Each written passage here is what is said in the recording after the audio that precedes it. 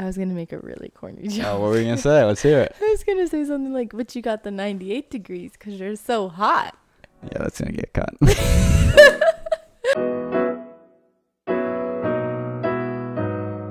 Welcome back to episode 6 of the Overtone Window podcast. You already know who I am. I work in media. I'm Delaney, and I work in education as a middle school math teacher. And we're going to go through my Twitter and see what Delaney thinks of it today. First up, you retweeted a tweet that has a link to an article. Mm-hmm. You said, "Kill me." And it's a tweet from the one and only Dr. Oz. And Dr. Oz says, quote, "For centuries, we have used astrological signs to examine our personality and how we interact with those around us. However, these signs may reveal a great deal about our health as well. Discover what your astrological sign can tell you about your health." Quote.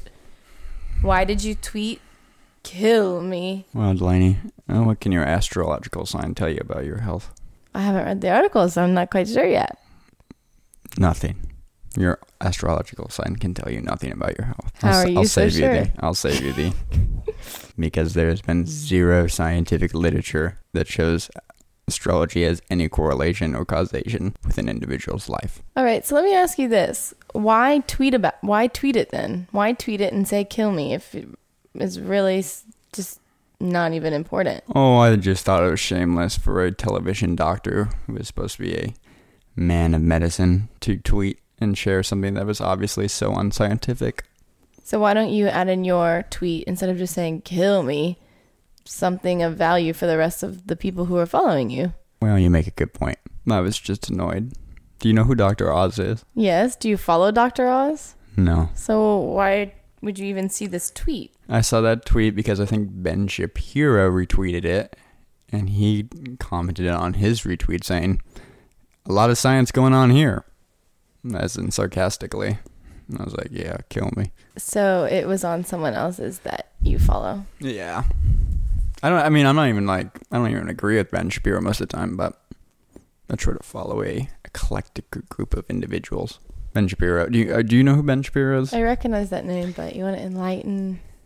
He's a very popular conservative figure at the moment who gives lectures at college campuses, appears on CNN and all them television networks. He's much more classical conservative, not like a Trump fan.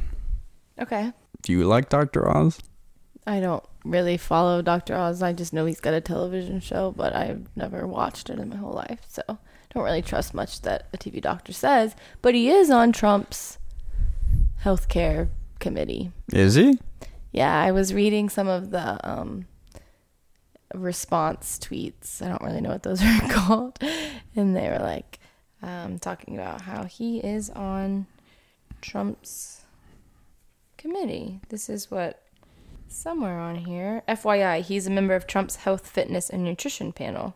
Great. Well, this clears all the astrology thing up. You are plugging a book. Dr. Oz is plugging a book? Mm-hmm. So it's basically an advertisement, but he just doesn't disclose it. I suppose so. Perhaps I'm just ultra sensitive to this, as my father is a doctor, and my uncle is a doctor, and my grandfather is a doctor, and my best friend is in medical school. Okay, so what happened? Why didn't you follow the trend here? Oh, just that I'm surrounded by a world of legitimate doctors, and so when I see something that's so obviously unscientific being promoted by a doctor, I have a particular disdain for it. Oh, I know. I was just asking what happened, why you didn't become a doctor, but it was because I have low IQ. Oh yeah, we know this. Couldn't even make it through undergraduate, let alone medical school. Yeah, a little concerned. Yeah. You like to joke that between the two of us, we have 2 degrees. This is true. You cannot take credit for. It's fine, I guess. Think of it as a redistribution of degrees. As part of your liberal values. Shall we redistribute the wealth as well in the cost that these degrees incurred? No. Okay, let's just move on. Okay. Your next tweet is a retweet. You retweeted Katie Herzog. She said 2018 in one image.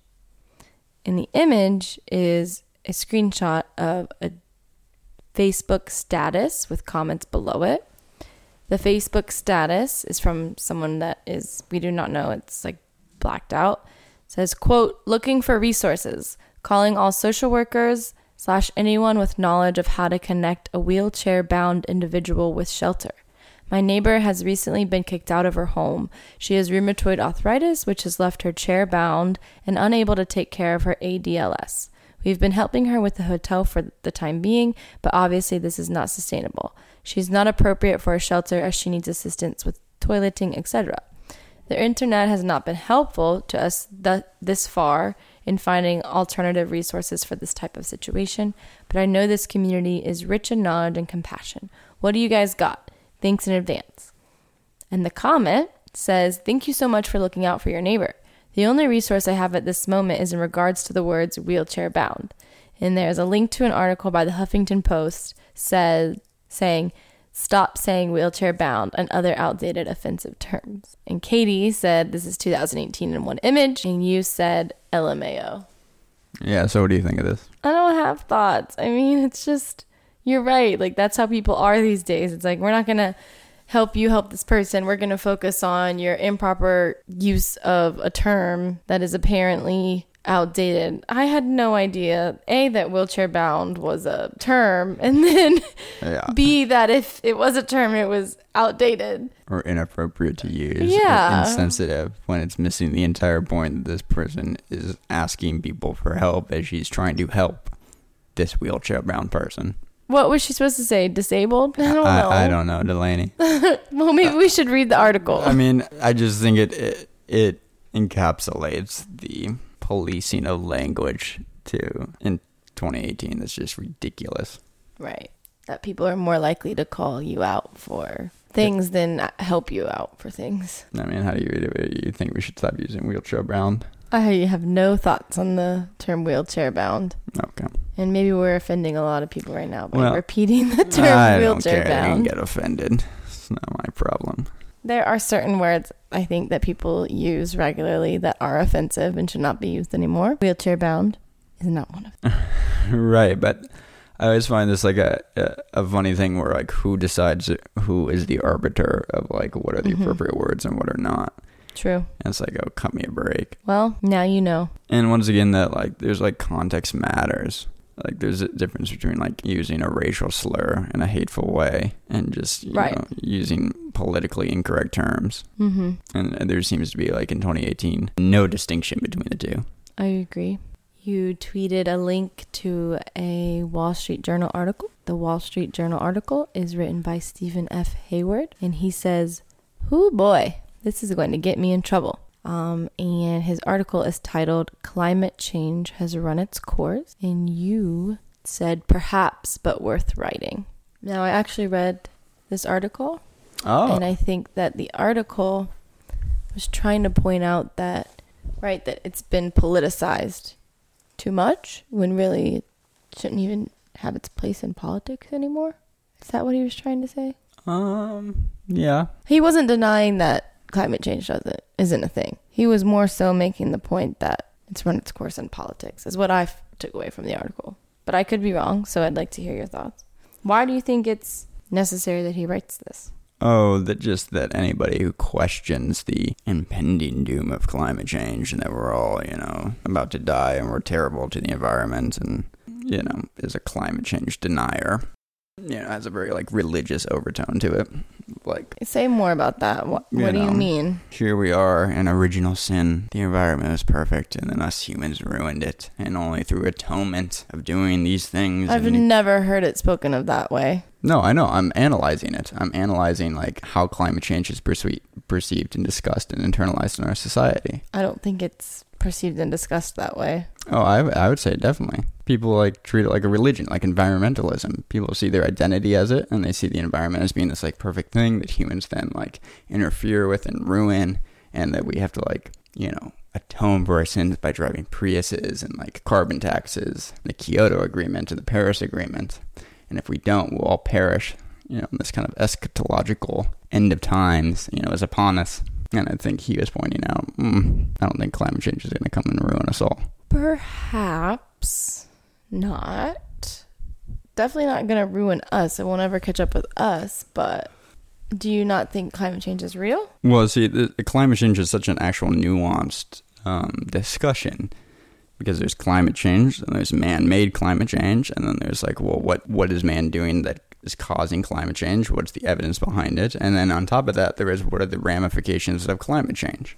And so is the climate changing? Yes. Is there man-made climate change? Probably. What are the effects of it into the future? Hard to tell. All our statistical models have not been very accurate. Keep going. I don't know anything about these statistical models, so if you could shed some light on that, I think that'd be helpful. Since the mid-2000s, every UN white paper on it, as the years have gone by, have increasingly hedged down and down and down and down, as in like, well, first the Earth was going to rise by X amount of temperature and the sea level was going to rise by this. And then they're like, well, it'll actually only rise by this amount. And then, 2 years from now, well, it'll actually only rise by this amount. And the problem is that, like, when you're dealing with complex systems, you have this, humans have this tendency to, like, do linear graphing, which is like, okay, we document it at this year as this temperature, and we document it in this year as this temperature, and it's increased 3 years in a row. Therefore, if we draw a line this way, it'll increase in this manner. And given this, it'll be a disaster. But, I mean, we can't predict the future, 5 years from now, let alone 100 years from now. And this hubris of man that just thinks we can, predict with any certainty what the global climate is going to be like 50 years from now is ridiculous in my mind. I'm not the only one that thinks this. I know, I'm not saying I disagree with you. I mean, for instance, in the 1960s, global cooling was a big worry. Okay. In the scientific and political community that, like, we're about to hit a new ice age. And that this is going to be a disaster. Well, it turned out no. Or you have Matthias, the famous sociologist who thought the population bomb is going to be upon us. We're going to quickly run out of resources. There's going to be too much population. By the 1950s, everybody's going to be starving. No. I mean, it's modern day evolution happening on a lot quicker. We're adapting. Yeah, humans are surprisingly adaptable. Exactly. And surprisingly willing to believe in end-of-time scenarios. Their time is, the end of times. They're going to stop. I mean, I don't think we're going to see it. It'll happen someday. Right. It'll happen when the, sun expands and slowly heats the earth and then engulfs us, and then that's the end of Earth. Wow. That's how you envision it, huh? So you've thought about this. I've never thought about it. Well, the sun will expand. You say that so matter-of-factly. It will. It'll expand. It'll grow in size. Its core starts to slow down, and the Earth will disappear. It'll get engulfed, and then the star will slowly collapse upon itself, and that'll be the end of our galaxy. Do you think that by then we'll have found another planet to live on? Well, Elon Musk is trying for us. Or maybe we live in a space station, like Xenon. Yeah. Do you know who Xenon is? No. Oh my gosh, I forgot, because you didn't have TV. Mm-mm. You didn't know Disney Channel original movies. God. The fact that you and I cannot sit here and bond over Xenon and Xenon the sequel is a tragedy. Oh, there's a sequel. The sequel. Oh, the Xenon. Okay. And what was the plot of Xenon? It's been a long time, but there's like this cool hip teenage girl who lives on a space station, and it's about her life on her space station. What did you think of the article? I guess my thing was like I said, climate change has been really politicized, and it's being used as or if you believe in climate change, you're liberal, you're on the left. If you don't believe it, you're conservative on the right. It's like another thing that's been used to divide us. And it has been taken up as this huge social justice cause. And I think his call was just to be like, yo, let's slow down a little bit. Yeah, the climate is changing, but we don't need to be trying to remedy it through all of the government, and we don't need it to be another dividing factor. Just it is what it is, and we can slowly mitigate it by doing certain things on our own. Right. Which I agreed with that part. I mean, I think climate change is a real thing, but the climate and global temperatures have been changing all of time. Yeah, I don't dispute the climate is changing. Mm-hmm. And I don't think we as humans are helping it in any way. Right, but even the premise that a greenhouse effect is necessarily bad is debatable. I guess you bring to light a good point. I was actually thinking about this today in class. So not only do I teach math, I'm supposed to be responsible for teaching science. Mm-hmm. All right, science teacher. We were talking about evolution and how animals have adapted over time. Right. And I was just thinking, actually, because I had read this article, I think probably that, yeah, you know, the ice caps, they say they're melting and all these things are happening, but animals are surprisingly super fit. They know how to evolve, and they will be able to survive. Alec retweeted a tweet from John Levine, and John said, quote, "Inbox, Christopher Wallace, executive producer of Fox News at Night with Shannon Bream, apologizes for segment suggesting Philadelphia Eagles players kneeling in prayer were national anthem protesters." So this is what the executive producer of Fox News said, quote, "During our report about President Trump canceling the Philadelphia Eagles trip to the White House to celebrate their Super Bowl win, we showed unrelated footage of players kneeling in prayer. To clarify, no members of the team knelt in protest during the national anthem throughout regular or postseason last year. We apologize for the error." Yeah, this is just classic media being sleazy. So Philadelphia Eagles were invited to the White House. They didn't, most of them didn't. They didn't want to go. They didn't want to go, or they didn't end up being able to go due to scheduling conflicts, whatever have you. Donald Trump tweets, they're like, "Well, you're disinvited. You know, that's what you get for kneeling or hiding in the locker room." And Fox News, of course, covers this little incident. And on their television broadcast, they're showing like, oh, the Philadelphia Eagles, you know, they just gotten disinvited, how un-American, and they're showing the clips of Philadelphia Eagles like praying or kneeling. But they're total clips out of context. They weren't during the national anthem. They weren't, you know, they had nothing to do with anything. In fact, the Philadelphia Eagles, not a single player during last year's NFL season kneeled during the national anthem. Yeah. So it's just like, it was misleading to the point of like kind of lying to the audience. Well, and you know that, I mean, I'm going to read Trump's tweet right here. Yeah. Trump said the Philadelphia Eagles football team was invited to the White House. Unfortunately, only a small number of players decided to come, and we canceled the event. Staying in the locker room for the playing of our national anthem is as disrespectful to our country as kneeling. Sorry. How are those things? He said sorry. And I'm asking, how are those things related? They're not. Right? Like, no, they didn't even ever kneel. No, he's just trying to politicize the NFL and the Philadelphia Eagles to his own end. But the Philadelphia Eagles are not even guilty of the, quote, crime Donald Trump, you know, I'm rolling my eyes. And then Fox News does nothing but re-emphasize Donald. Yeah. The thing that gets me is that some producers sat there in a room and realized they couldn't find any clips of the Philadelphia Eagles kneeling during the national anthem. So what they did is then went out and tried to find other clips of the national anthem kneeling for prayer. Right. I mean, and then they had to premeditate that. They realized what they were doing and they're like, we'll do it anyway. I mean, come on. That's sleazy. Yeah.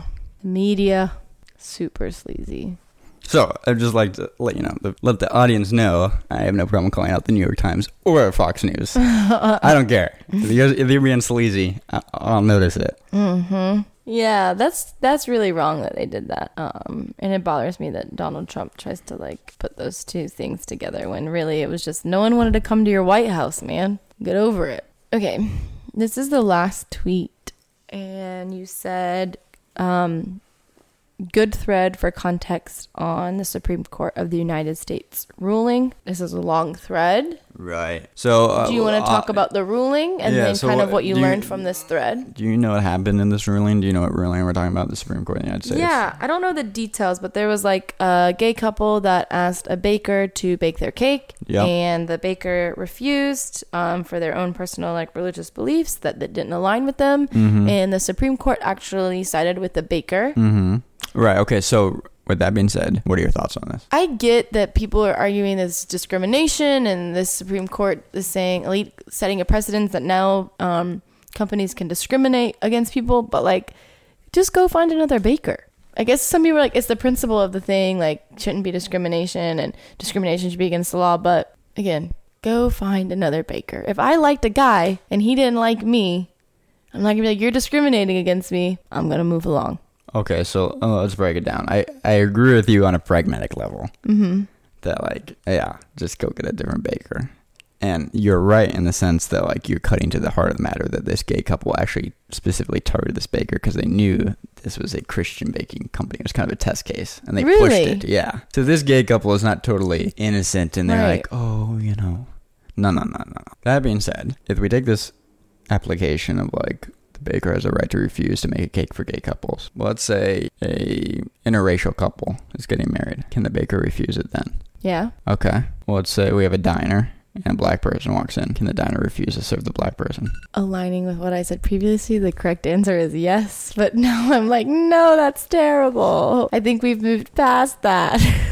So you've caught me here. Right. So I'm not necessarily disagreeing with you, and neither is the Supreme Court. So that's like a logical argument that we just went through here about like, what about this? What about this? The Supreme Court recognized the kind of slippery slope here of like, well, And so they actually ruled very narrowly in the sense that while this baker does have the right to refuse service because it's a conscience of religion and it interferes with his specific religious views, this does not set a precedent that's saying that businesses actually have the right to refuse service to gay couples, because then you could start using it as precedent for other things. Yeah. And they were very specific in saying only time you can refuse service based on sexual orientation, for instance, is if it directly interferes with your conscience of religion. So this would only apply, this Supreme Court ruling would only apply in very specific cases of like a priest refusing to marry a gay couple because it went against their religious sect. Right. I was reading and it made it seem like they were trying to make it so, yeah, it couldn't be taken very broadly. But I think that requires like understanding of how the Supreme Court works. So do you want to talk a little bit more about the Supreme Court and like the precedents and that sort of idea? Well, all laws ultimately like set on precedents, right? I mean, and also the concept of judicial review, which is that the Supreme Court is ultimately viewed as like the organic living interpretation of the Constitution. Right. Interpretation of the Constitution is a huge point, though, because everyone interprets it differently. Some Right. people So take it very literally. Some people are very like open with it, and So that's why the Supreme Court is the final say on what the Constitution is. and they are the final people who get to really interpret it. And Right. And so whatever they say is then built on precedent. So like they were concerned that with this ruling, people could suddenly, like the diner could suddenly say, well, I don't want to serve these black people. I don't want to serve these Jews. Look at the Supreme Court ruled and said it was okay for this baker to serve gay people. What's the difference?